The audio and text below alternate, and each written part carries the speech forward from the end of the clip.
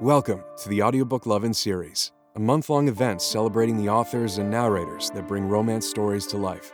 Listen along as Viviana, enchantress of books, interviews your favorite writers and voices, shares special guest posts, and stay tuned for some special information at the conclusion of the episode. Hi, everyone. Today, I have the pleasure of chatting with guest author Sienna Snow. Welcome to the Audiobook Lovin series, Sienna. How are you doing today? I am doing great today. Awesome. Thank you for being here. Why don't we start by having you tell us a little bit about yourself, how long you've been writing, and how you got started? I am known in my author circles as the author with a sweet face and a dirty mind. I started writing around 2015, but didn't publish my first book until the end of 2016, and I went traditional. And then I decided to go indie in 2018 because I have control issues. And after that, I never looked back. I just love being indie. And then I found my niche in 2019 with dark romance because I kind of love the anti-hero bad boy. I love giving them their happily ever after. And that's kind of like my wheelhouse. I found it and that's where I stay. Mm-hmm. You and I met a few years ago at a Shameless book club here in Orlando, Florida. And you're right. You have the sweet face with the dirty mind.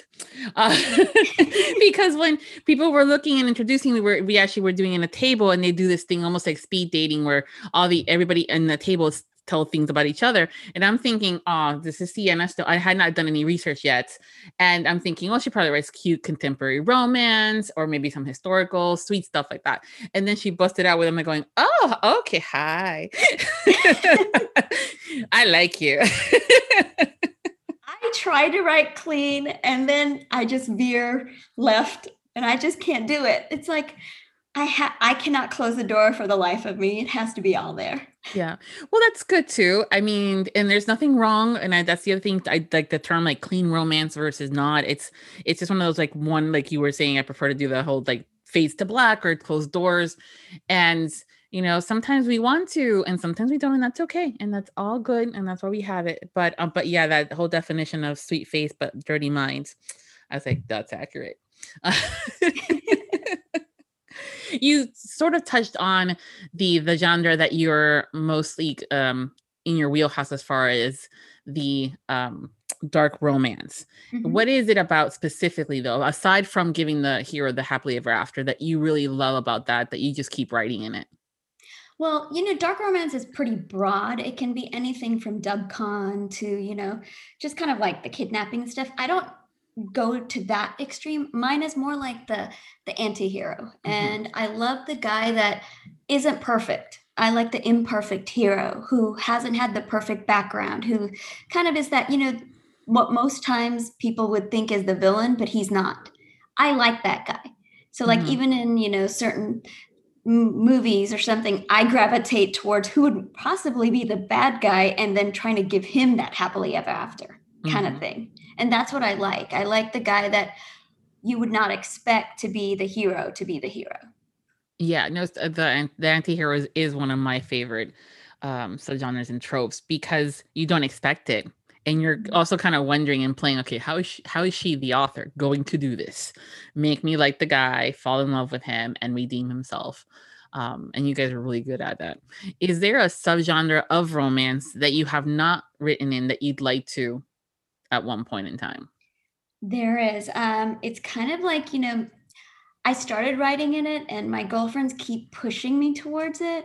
And I started a book and then I was just like, all right, I've got to write it. I want to write fantasy. I want to write dark fantasy. And I've written a few chapters and I kind of know what I want to do, but maybe in the future I might write it because I already have the story in my head and it's totally wild, but I'm going to write it one day. And what is your process when it comes down to writing stories? Do you plot, plan, panster, journal? I mean, how do you go about writing a story?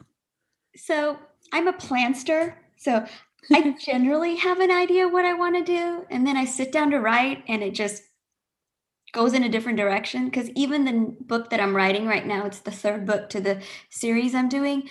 I had an idea and I sat down to write it. And I even did it like a sketch outline. It was very loose. And then when I wrote the first chapter, I'm like, I hate this chapter. So I put it away and I decided to write it a different way. And then even that first chapter veered left. And I was like, oh, I like it more this way. So my whole story is completely different than when I originally was sitting down to start. So I just kind of go with my characters. Mm-hmm. So it's like, I have a general idea and I know exactly how it's going to end, but the middle is just completely on its own. And when you say that you let the characters speak for themselves, are you one of the authors that hears their voices in their heads and they kind of take over? Or do you just kind of have an idea based on how things are falling onto the paper? So I write to music. And so it's really crazy. I have a very eclectic sense of music. I love hip hop. I love EDM. I love rap. So I'll be listening to my crazy eclectic music tracks. I'll even go to like old school hip hop and from like the 90s and the 80s, and something will trigger a scene and I'll literally put it into a playlist on Spotify. And then I'll go back to it and I'll know, I'm like, this scene has to be in my book because it'll make me think of something I want in my book. And then I'll play that song over and over again while I'm writing that scene until I get it right.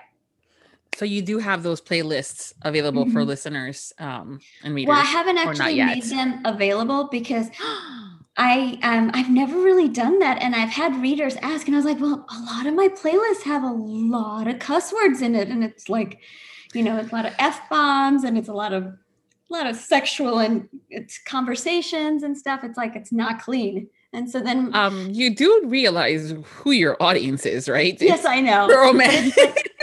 So it's like, there's one song, it's pretty like, it's like a violent sex song.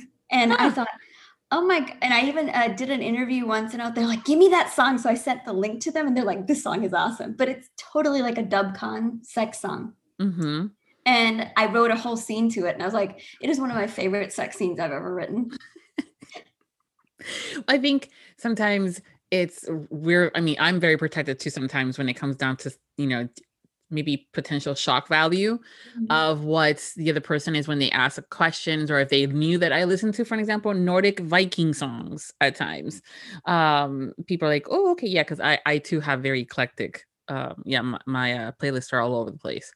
But I think it's kind of cool when we get to have that insight information a little bit, and then we have that moment where almost like, it clicks, and we now totally understand where that scene, there's something to it. There's something extra that we're going, because the song just makes it all better.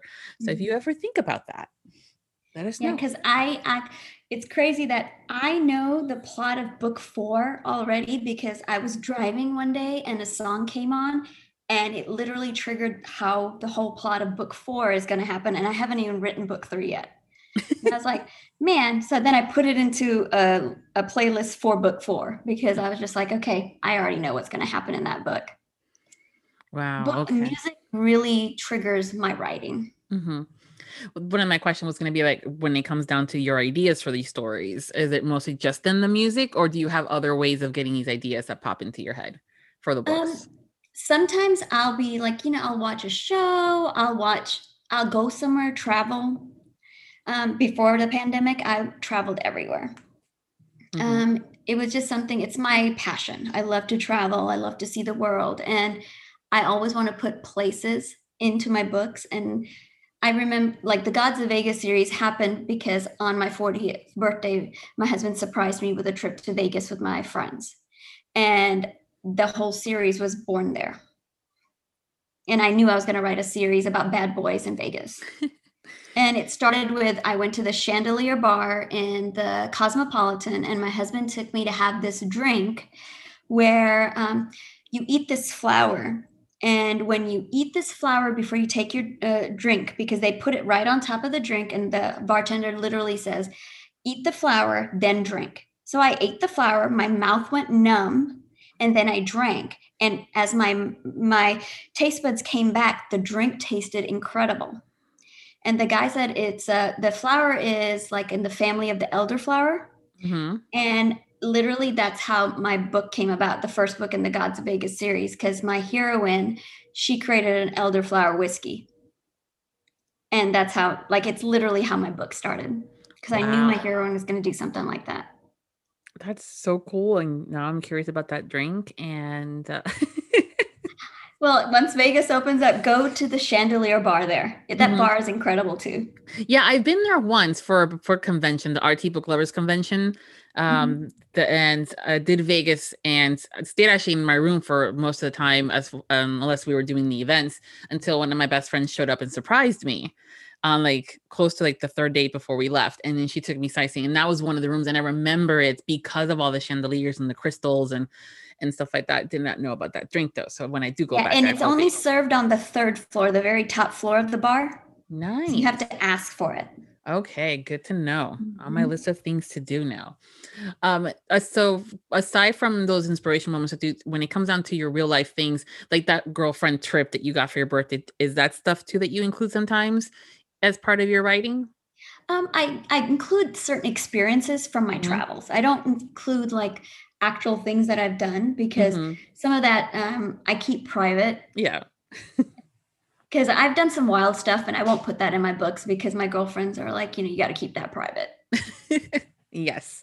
Yep. But it always seems to, we're always curious when the author writes these scenes, and we're like, I wonder she went skydiving, and that's why she went and decided to add that to the book. Well, those kind of things I have put in, like, I have a unique past, because you wouldn't think I would, but looking at me, but yeah, I put some of that stuff in my books, but I don't put the exact situation in. Cool. When it comes down to the writing process itself, what type of scene do you love to write? I love writing sex scenes. I know a lot of people don't, but I enjoy that, because if I have a good sex scene in my head, I can just knock it out. It's the ones that if I feel like the sex scene is forced, I won't put it in the book, because that's hard for me to. If I feel like it's hard to write, then I know it doesn't need to be in the book. I know sometimes I think you're actually my second guest that says that their favorite is the sex scenes. Usually it's not, like you mentioned, the author's favorite. They'll write a insert sex scene here and then keep writing the story and then they'll go back to it. My sex scenes, it's part of the story. So like there's stuff that happens in the sex scene that if I didn't put it in, it wouldn't make sense, because there's a lot of emotion and things are happening in the sex scene besides the sex. And so if I don't put it in, it won't make sense. Yeah, that's definitely one of the reasons why I do love your books, is that sometimes it feels like there might be those types of scenes are used as fillers to get to one point to another, or just to add more, anything, fill in the blank, whether it's the sexual content or just the more steaminess. But you're tend to actually be part of that process where you're giving us more info, whether, like you said, it was emotional or just in their conversations that's happening. Yeah. And I think that's how, it really should be. I've had girlfriends ask me, they're like, can you just write my sex scenes for me? I was like, I don't know your story. I can't do it. Well, that's a compliment. And at the same time, wow, that's good. Well, it's hard sometimes, because you're also not only worrying about the storyline, but you're also sometimes have to, when it comes down to describing, if his hand was first up here and now it's down there, and how many people or hands are there, and like, wait, it looks like there's 3 people because of the extra hand, but there's only 2. So I can imagine that's also. I also have an amazing editor who will call me out on that. Like, she'd be like, hold up, homie. This is not happening. She is so rough on me, but we've done, right now we've done 13 books together, and she pulls no punches. I love my editor because she's just ruthless with me. She's like, no, his dick's not supposed to be there. So she'll call me out. That's good though. I mean, it's important to have those individuals in your life, whether professional or in your personal life, that will call you out on things. Yes. But especially when it comes down to that, because then you'll end up getting dinged on it on a review, or something won't make sense. So it's awesome that you have an editor that is spot on and that is going to say to you, saying, no, that's not where the dick belongs. Yeah. I can imagine those notes that you guys write to each other on the side there. Dick doesn't go here, dude. Yeah, she put she was just like, okay, what's supposed to be here? And then she puts in like, like these little exclamation points, and she'll do, little, emojis, and we have a good relationship. So it's fun. That is good. That's awesome. So on the opposite spectrum of the more difficult scenes, are there anything specifics that you're going, ugh, or depending on the story, are the difficult scenes, and what are those like? The hardest scenes for me are when I get stuck. Like it's when I'm writing and writing and writing, and then I write myself into a corner. Mm. And then I'm like, wait a second, this doesn't go with my plot. Do I need to delete this? Because it's just, sometimes I'll just write, and then I realize this has nothing to do with my story. I just wrote a bunch of, I wrote 10,000 words that do nothing for my story. It's just like filler. Mm-hmm. And it's that struggle to, do I delete it? Do I do it? So I literally, cut and then paste it into a Word document. So in case I need it, I don't delete it, but it's there. Mm-hmm. And that's the hardest part for me, when I have to like cut scenes because they don't push the story. It's just stuff I wrote. But it's good if you're able to use that stuff over again. But I know that you guys have deadlines, and I know that's a lot. And I sometimes just save it, and then I'll have readers say, I was like, do you guys want to see a deleted scene? I was like, it has nothing to do with anything, but it's a scene that I threw out. Mm-hmm. And readers want to just look at it. And I was like, it's not edited, so don't give me, crap about it, and they'll read it. Yeah, again, it's part of the inside of the process. The readers tend to fall in love with the authors as a person, especially when there's reader groups involved and you guys are part of it and are, popping in. Same thing now with the narrators groups where you guys are popping in and sharing stuff. Those are things that we get to know you better, and thus more curious and intrigued about other things. And yeah, sure, deleted scene, great. And then also sometimes when we see something, we're like, oh, ooh, okay. And then you kind of get a memory of like that deleted scene or something if it's ever reused for something else. Mm-hmm. I know someone else has done stuff like that. You mentioned about having some of these experiences that you know of or have done into the books a little bit but from a character perspective, the ones the characters that you've created, is there one that you connect the most with, and why? So I put a little bit of myself in all the characters. I really had a connection with Henna from Master of Revenge, because she was so all business, and that's how I had to be before I became a writer and I was in the corporate world. Mm-hmm. It was like, she was a female in an all male kind of world, and that's what I did. I was in finance, and I was an executive in finance, and it was a really hard position to be in. And I remember I channeled all the crap I dealt with there for her. But the character that I absolutely love the most, that's kind of is the one, Danica. Like she's my nerdy other half. Like I just love her so much because she's geeky in like I am. I'm really a geek. Yeah, so for obviously this is done in audio, but when Sienna and I first started talking, cameras were on, and I'm like, hey, you have a little Yoda. And she's like, no, I have lots of little Yodas. And then I'm like, yeah. And so that conversation about geeky kind of came up. So aside from Star Wars, what other stuff do you like as far as the geekum?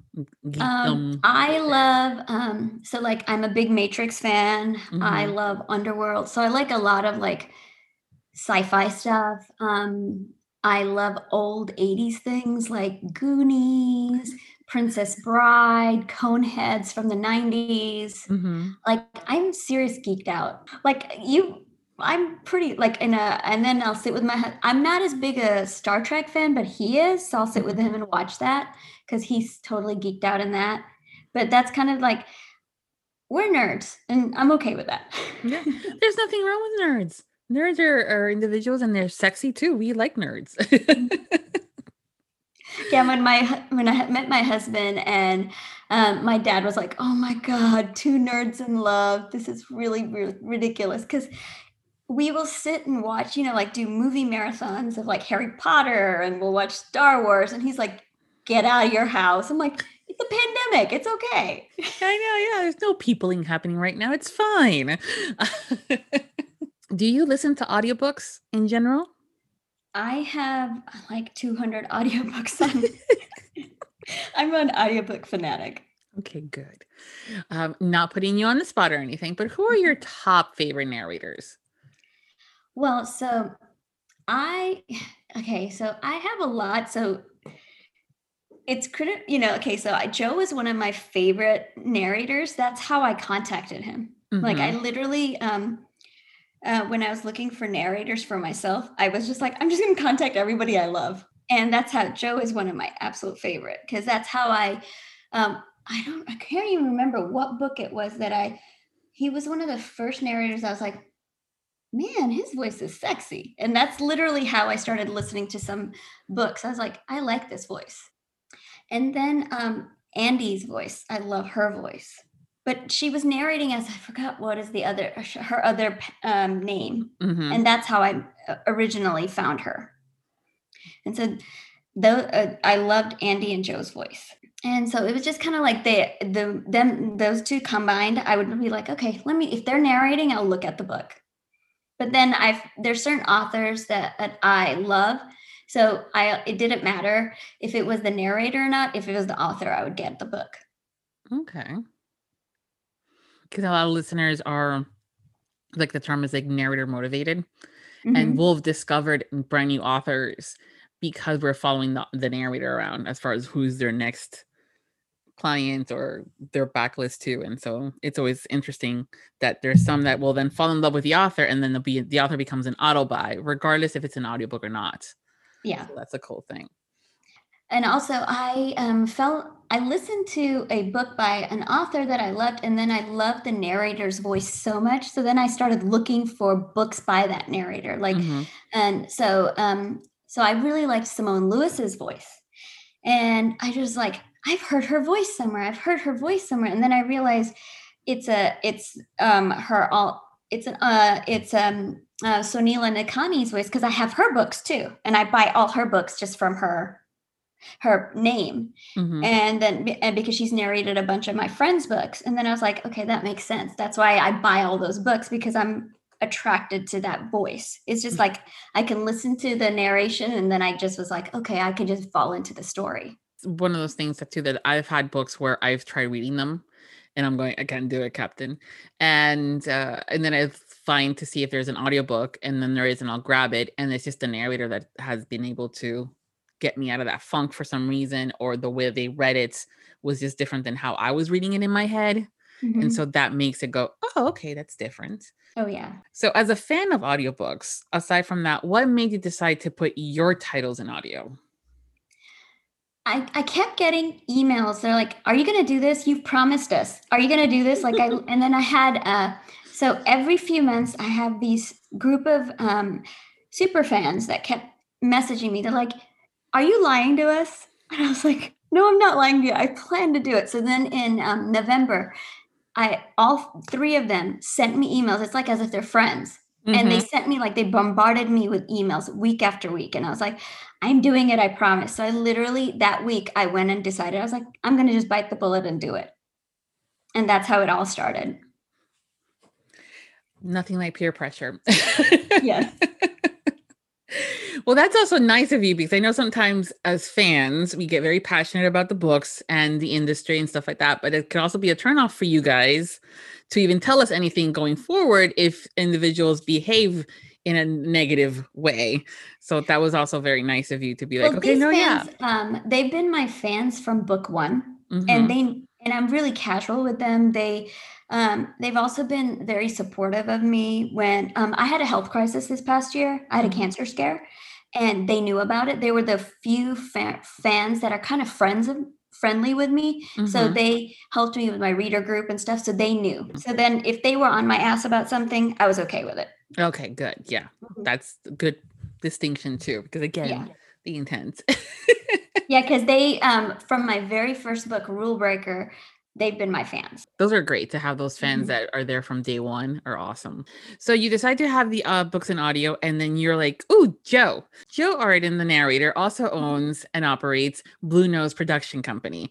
And they've been pushing out books left and right for the past couple of months. And you reached out to Joe, and how did that process start and go? So literally, so I'm one of those people who believes in like manifestation and things like that. And I was sitting with one of my girlfriends and she goes, who do you want to narrate your books? And so I gave her a list of my top male narrators. And then she goes, so what do you want to do? And I was like, I think I'm just going to email all of them. And literally everyone said they could do it. And I was like, well, but then Joe said, hey, I have a production company, so I could make it easier on you.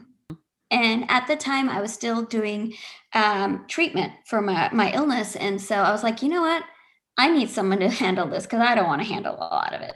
Mm-hmm. And so I literally was like, well, Joe is my number one narrator. So, okay, this was meant to be. And that's literally how it all got into production. And he literally has made it very easy for me to just say, here you go. Here's my book. Take care of it kind of thing. When it comes down to the casting of the characters, because these are your babies and you know these characters, do you provide, in this case, the production company, Blue Nose, with information so they can figure out the casting, and then do they come back to you with options as far as for you to select from, or how does that look like?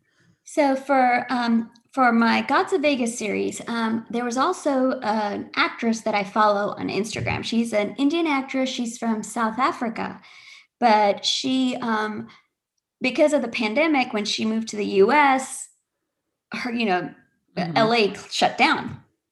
And so I just sent her a message and said, hey, have you thought about doing audiobooks? And she's like, what? No, not really, but I'm interested. So then I put her in touch with Joe, and that's how I got Yami.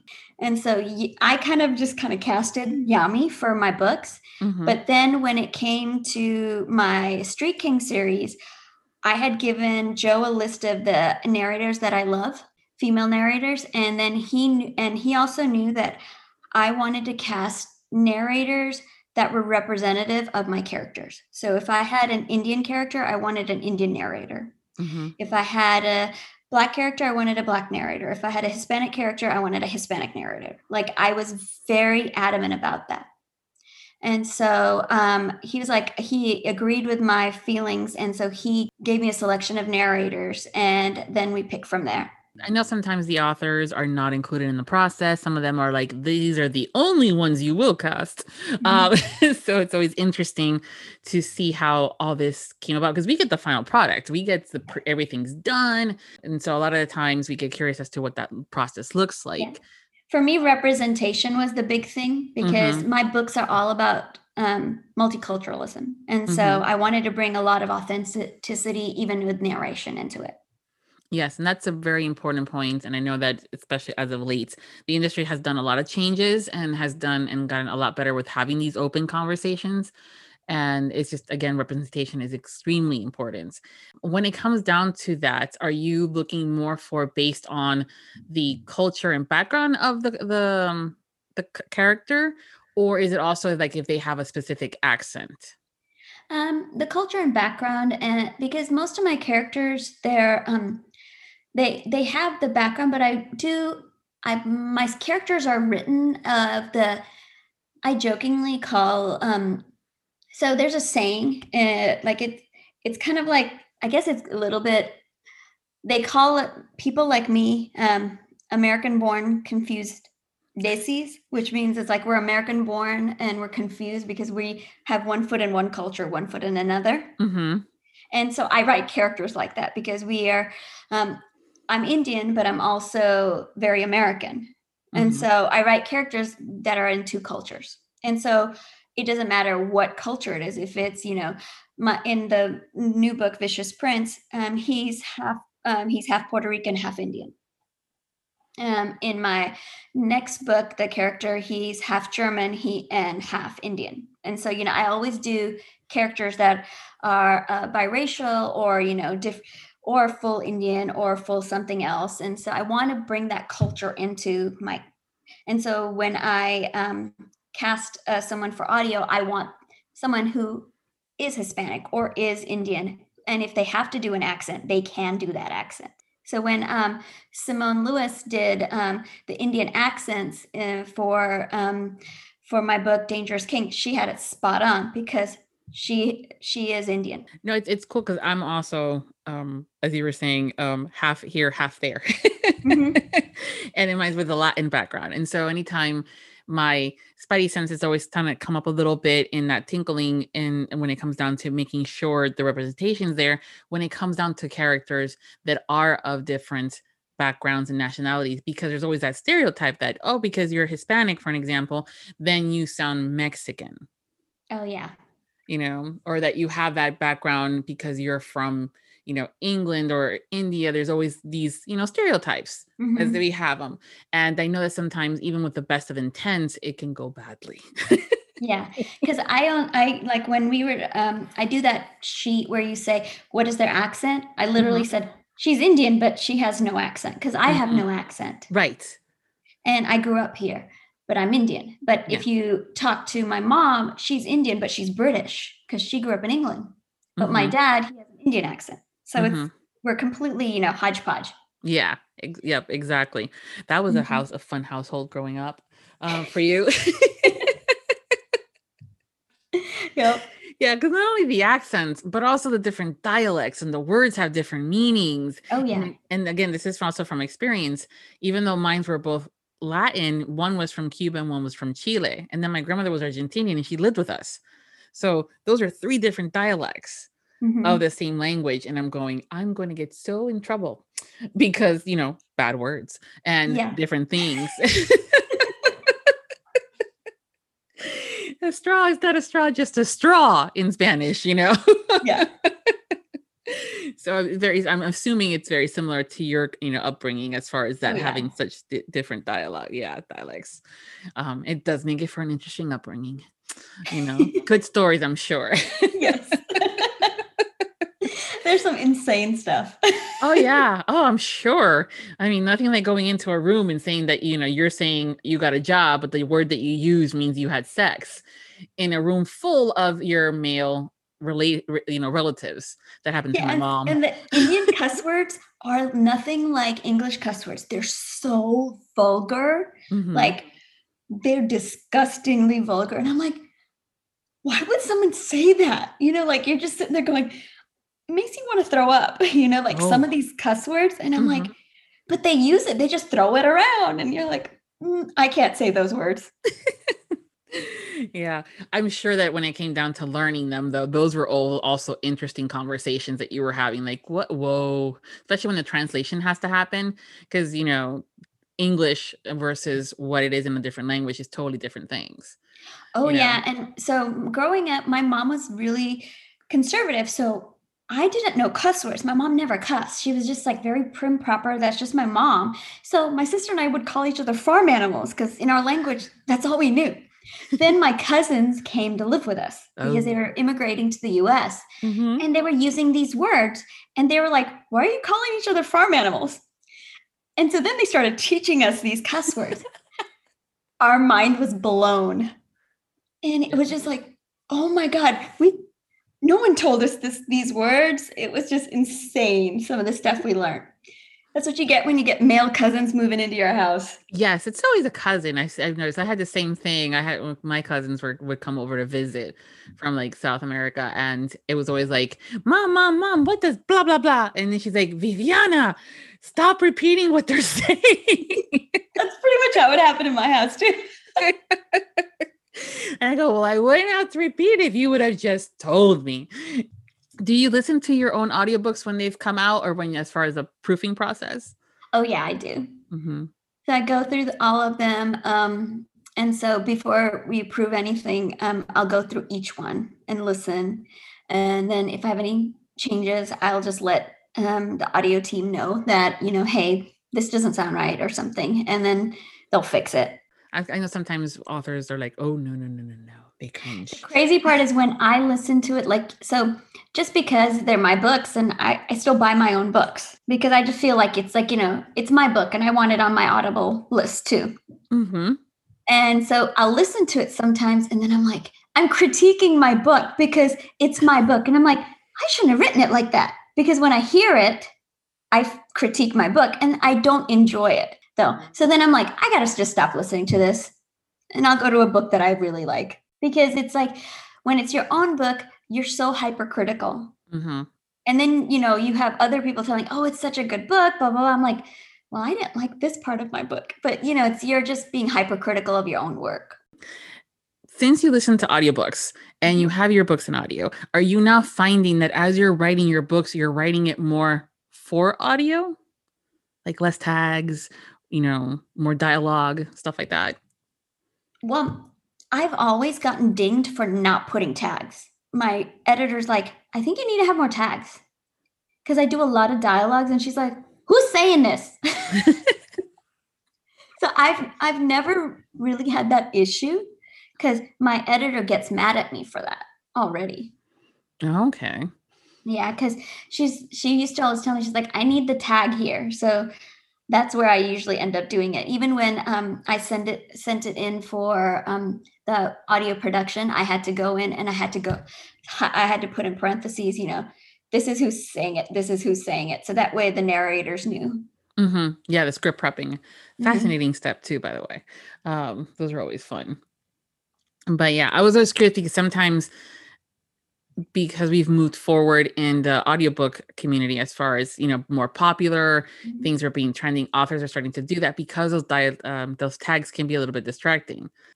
But and see, you almost like manifested the audiobooks already because you were doing it from the beginning. So that works out. Yeah, I'm totally a believer in manifestation, because I believe in just putting it out there, and God, universe, whatever anybody believes in, if you truly believe it, it will happen. Agree. Do the same thing. I try to get better at that too, because sometimes I'm going, you get jaded, but bringing back that concept is always important. You mentioned that you like to travel, but aside from that, when you're not working, what do you do for fun? I cook. I love to feed people. Aww. I love to cook. So my children love to make like sweet stuff, and I like to cook savory things. So like I buy cookbooks. I love cookbooks. And so I will look through cookbooks and see things that make me hungry. And then I'm like, I'm going to make that. I'm going to make that. And when my kids were younger, they would just spin the globe, and they'd put their finger down, and we'd try to find a recipe from whatever spot in the world that they picked, and do stuff like that. We'd make recipes from all over the world. Sometimes it was really hard to find recipes, because if it was like a country that I could not find a recipe from, we'd have to spin again. That's a cool idea though. And I just love to cook. It's fun. So like my mother-in-law just invited her whole family to my house for 4th of July. Nope, that's mother-in-law. And, I love how you said that. And so I will be cooking for 15 people. And so I was just like, you know what? It's all good. I love to cook. And this is the first time all of us are getting together since before the pandemic. So I'm like, we'll have fun. Wow. And I'm just going to cook up. Like, it's going to be so much food, because they're all staying at my house too. Oh my God. I'm going to have kids coming out of all ears of my house. That's good. Yeah, no, it's good. And it's so that's happening for the July 4th. So I'll check in with you to see how you're doing and how all that stuff went afterwards. Well, there'll be a lot of tequila drunk. Okay.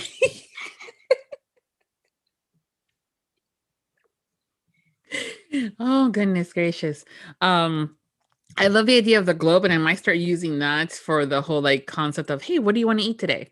We can just spin the globe and figure out if you want Italian or Chinese or something else, and kind of go there. I'm in a similar boat. So at the beginning of June, the 5th through the 12th, I'm traveling to Destin, Florida, which is on the Panhandle, with my my in-laws and other in-laws, like sister-in-law and brother-in-law, stuff like that. There's a total of 15 of us. And yesterday I wanted to confirm when they said that each family takes a turn cooking for the, everybody. If it was everybody in the house that we're in, because we have to rent 2 different houses because there's 15 of us, or if it's all 15. It's all 15. And then my mother-in-law is like, but you don't have to worry about that stuff, Viv. I mean, you're a chef, you know how to do this stuff. I'm going, yeah, it's still different. That's what my mother-in-law's like, well, this person has this and this person doesn't like this. I was like, I don't care if this person doesn't like it. The person with allergies is the person I care about. Mm-hmm. If you don't like it, there's fast food. Mm-hmm. The person who has allergies, I will accommodate. Yep. That's actually my next text is to everybody saying, okay, can I have a list of any allergies or sensitivities that I need to know about, as far as like some people are not specifically allergic to gluten, but have sensitivities to them. And like I have one that I just need for like 5 minutes straight, or get tummy upsets and stuff like that. So I rather just keep that in mind. But yeah, otherwise I'm going, this is going to be fun, because the age range is like grandparents' age to like, I think the youngest one is like 6. So it's going to be fun. Yeah, same with us. I've got in the 70s all the way to 7. Nice. So you'll check in on me. I'll be like, how are you surviving? Yes. Did you bring your big tequila bottle? Yes, I did. And then I'll check in on you for July. Yep. Sounds like a plan. Oh, goodness. It'll be fun. It's going to be fun and stuff like that. It's just one of those things where, because of the volume, I'm like, it's okay. I was at Home Goods, that store. And I love Home Goods. I can get lost in there. Me too. And I was in the food section, and then I saw that they had gnocchi, but they had it in these huge bags. So I got 3 of them, thinking that should be enough. No, it's not, but now I can use that as an accompaniment to something else that I'm going to cook for when it's my turn. But that had me going, I was like so happy when I saw that. Cook it and put pesto on it. Yes. And throw tomatoes in there. That's what I was thinking too. And mushrooms. Yeah. And some cheese. Yep. And you got a nice side dish. Exactly. It's exactly what I was thinking about doing. And I was thinking about maybe adding some cute, some other like squash or anything, just to give it more of a filler. But I'm also thinking doing a meat sauce with it. And so having people do either the pasta one or the meat sauce, and then they can choose. Oh yeah, that sounds good too. Yeah, I like giving people options. I like to cook, and I like to feed people. And I like to have that feel like when you're eating the food, you're going, for the various reasons. I like to do like everyone knows that I always do something like, I do for the majority, and then I'll do like some Indian stuff for my in-laws. And then it's crazy because everyone's always like, well, the Indian stuff smells really good. I'm like, no, that's not for you guys. Y'all get traditional, 4th of July fare. They get hot dogs, yeah. What is your favorite thing to cook? Favorite thing to cook? Honestly, it just depends on the day.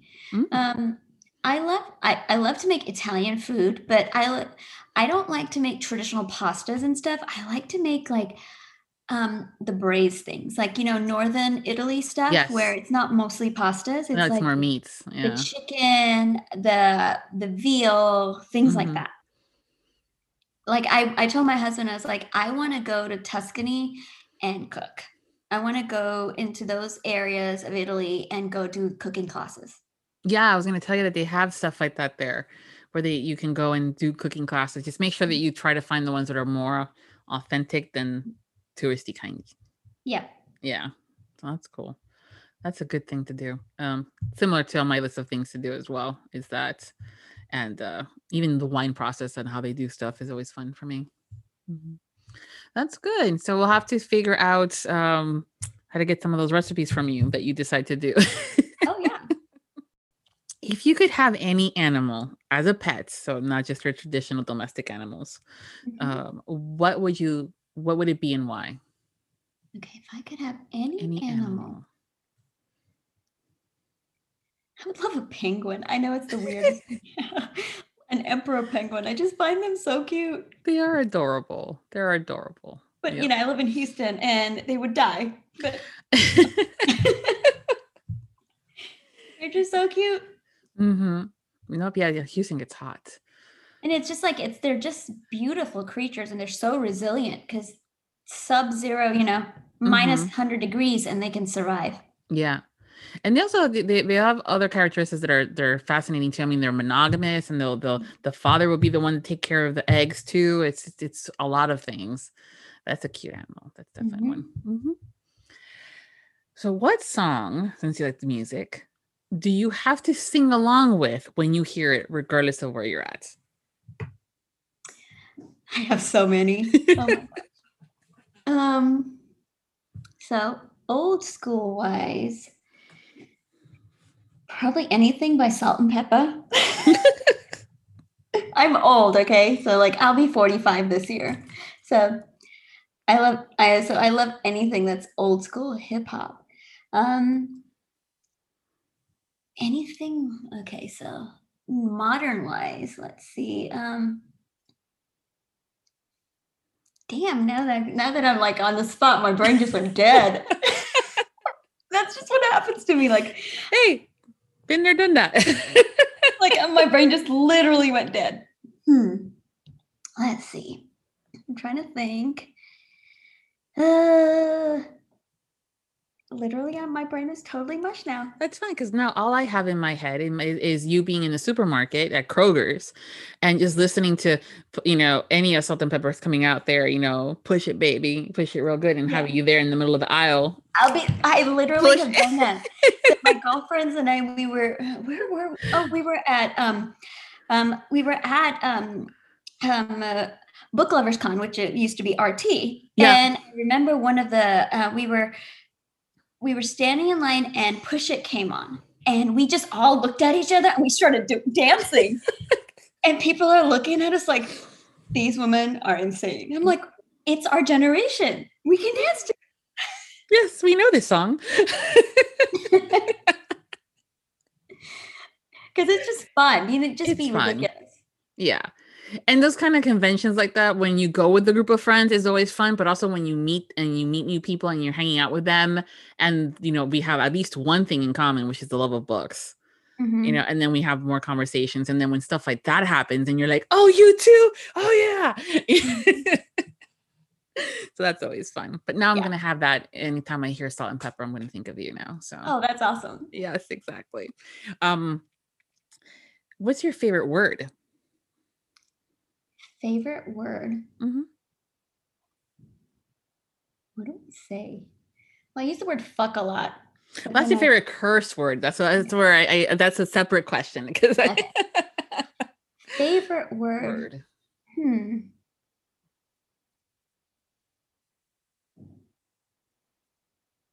I have no idea. Huh. Favorite word. Let's see. Resilience. I have that everywhere in my office. Resilience. Cool. And now what your favorite curse word is? Well, I use fuck a lot. So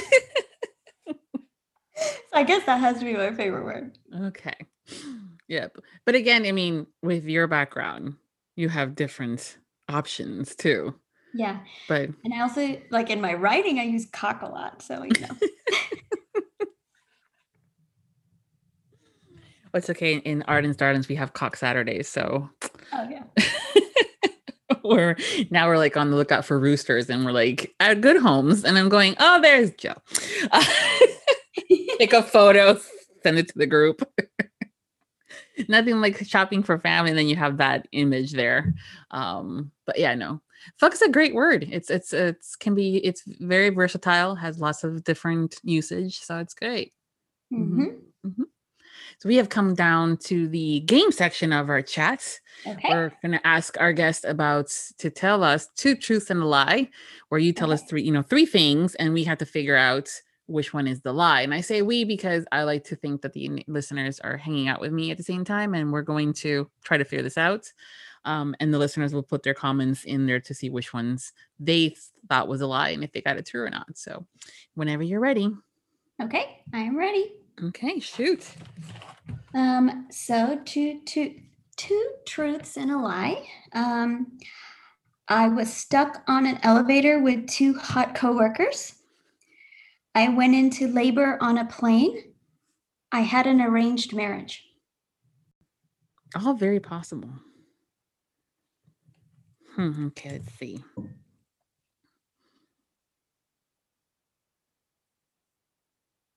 Stuck in the elevator with 2 hot guys is a lie? No. That is actually true. That's actually true. Okay. Well, I remember you were saying corporate world and finance, and I was trying to remember because I, work for a Fortune 500 company too, and I'm trying to remember. No, they aren't that. That's not like the books in real life. Okay, so, gave labor on a plane is a lie then? Yeah. Okay, got it. Okay, that would have been my second choice too. Mm-hmm. Oh wow. Okay.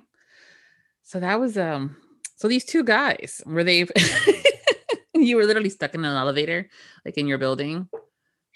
We were they were doing so I was in Chicago and we worked in one of the towers and they were doing maintenance and they didn't tell us. And so it was only supposed to be like a minute, but because we were going down from like the 40 something floor in between, it's just stopped and we just all looked at each other like, and I'm claustrophobic. And so I was just like, what the hell is just happening? And then we all looked at each other. And then we get a text message saying that, they're doing maintenance. We're like, there's people in the elevators. Oh gosh. And so it was only like 15 minutes, but we were there and I'm like, I'm not going to freak out because there's really two hot guys on here because they're really hot. And we go to lunch and stuff normally. Oh, okay. But, they're really hot. And it's also different when you're, passing them or you do things like lunch, but to be stuck in a room in that kind of a situation. Yeah, it's definitely different. And I just didn't want to freak out. Yeah. Because that would have been bad. Mm-hmm. Yeah. Makes for a great book though. Yeah, true. That would make a great, male, female, male, or male, male, female. That would be a really good book. Yeah, it would. There was one that I read where the hero and the heroine get stuck in an elevator. And then in the building that I was in, which wasn't a huge building, but it was at least 5 floors. And I was closest to the service elevator. So that's what we would use in that area. And man, that one time that it just did that whole like bouncy thingy and then it stopped without the doors opening. I'm like, this would make a really good book if I was in this room with a hot guy. I was by myself. Otherwise, please open the fucking room. Yep, exactly. It's like, no, that's not how this works. Then that one time that it wasn't with the hot guy, but whatever. Everybody was safe. That was important. But yeah, lack of communication, people. It's important that you tell what's going on. Yeah, they were supposed to have made sure that all the elevators came down to the bottom floor before they turned off the power. Oh my God. And they didn't. Someone never got that memo, huh? Yep. Jesus. Anyways. So before we go, can you tell us what you're currently working on and what's coming up next for you? I am currently writing the 3rd book in the Street King series. I started writing chapter 1 yesterday. And the next book in the Street King series comes out in August. It's Vicious Prince. And I'm super excited about it because it was one of the toughest books I had to write because it's a character that the hero, I had people have serious reaction to in book 1 because of feelings about him in book 1. And so I had to redeem him. And so it was just like I had to write a lot about him and I had to go into very deep emotions about this guy. So it was just like, but I love these two characters a lot. Nice. That happens too, right? When there's a character that we're going, don't like them. And then we find out that they're the hero in the next one. I'm going, oh, how is she going to do this? Yeah. But there's a whole rhyme and reason why I did it because it's the whole book is, about people getting second chances, like because there's a lot of people who have done things in their lives that they're not proud of, or they become things that they're not proud of, and how they have to redeem themselves because they're actually good people, but they've made bad choices. And so it's like that kind of story. Okay. Yeah. And when I wrote it, there's like a few scenes in there that I actually ended up crying, right? After I wrote it, I was like, I got up and I cried.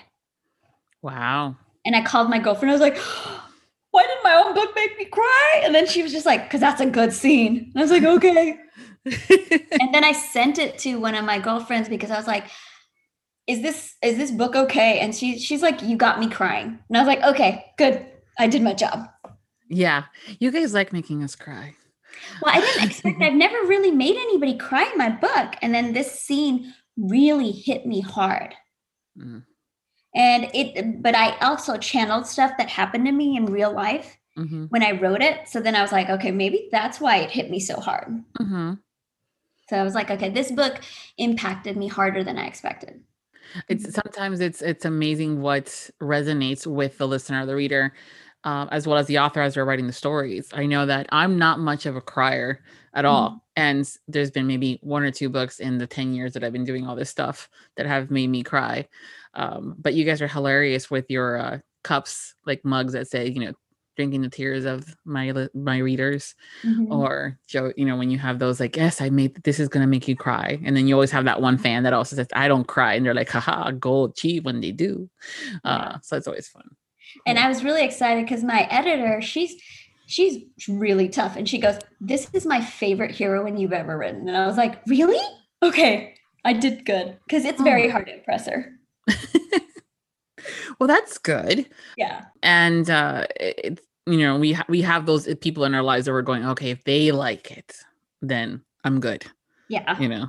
So that's, or extra bonus, points if they liked it. So that's really cool. Cool. I'm really looking forward to these upcoming releases. Anything else that you have down the pipeline that you want to share? Well, I've got those going. I've got German releases of my books coming out, working on that, French releases. And I will next year, hopefully when conferences start. Well, I am going to Shameless at the end of the year. So I will be there. And hopefully you'll be coming to the Blogger Breakfast because I'm hosting it. Oh, nice. Yes. And so it's going to be a fun party. I'm honestly, I'm so excited about Shameless. You have no idea. I'm like, freedom from Texas. It's in November, so we should be having some nice cool weather by then where it's not too cold, not too hot. Oh, I don't even care if it's hot. I just want to go. Okay. Yes, I will definitely be there for, hanging out with you guys there. Yeah, I'm just looking forward to a fun time with readers and author friends and just having a good time. And so it'll be that's something to look forward to. And then next year, Book Bonanza, and I have no idea. I signed up for everything that I could. Well, we will check out your website to make sure that you've listed what's coming up, and that way we can do a Sienna hopping and kind of hang out with you there. Vicious Prince will be narrated by Gregory Salinas and Simone Lewis. Thank you, Sienna, for being my guest for this year's Audiobook Lovin series. Appreciate it. Thank you for inviting me. Of course. And everyone, thank you for hanging out with us today. And we hope you've enjoyed this episode as well as the series. And until next time, happy listenings. The Audiobook Lovin podcast has special Patreon incentives. Join today to receive early access to podcast episodes, exclusive content with our guests, and much more. Support the podcast by becoming a Patreon at www.patreon.com/audiobooklovin. Thank you for your support. Thank you for joining us on the Audiobook Lovin series, hosted by Viviana, Enchantress of Books. We hope you have enjoyed this episode as well as the series. We've included audio samples of our guests' work within the post for you to check out. Please make sure to visit the main page, link within the post, to learn more about the series, the authors, and the narrators. Please consider leaving a review wherever you listen to this series if you enjoyed today's episode. Make sure to follow us on our social media platforms and subscribe to the Viviana, Enchantress of Books newsletter. Until next time, happy listening. Audiobook Lovin hopes you've enjoyed this program.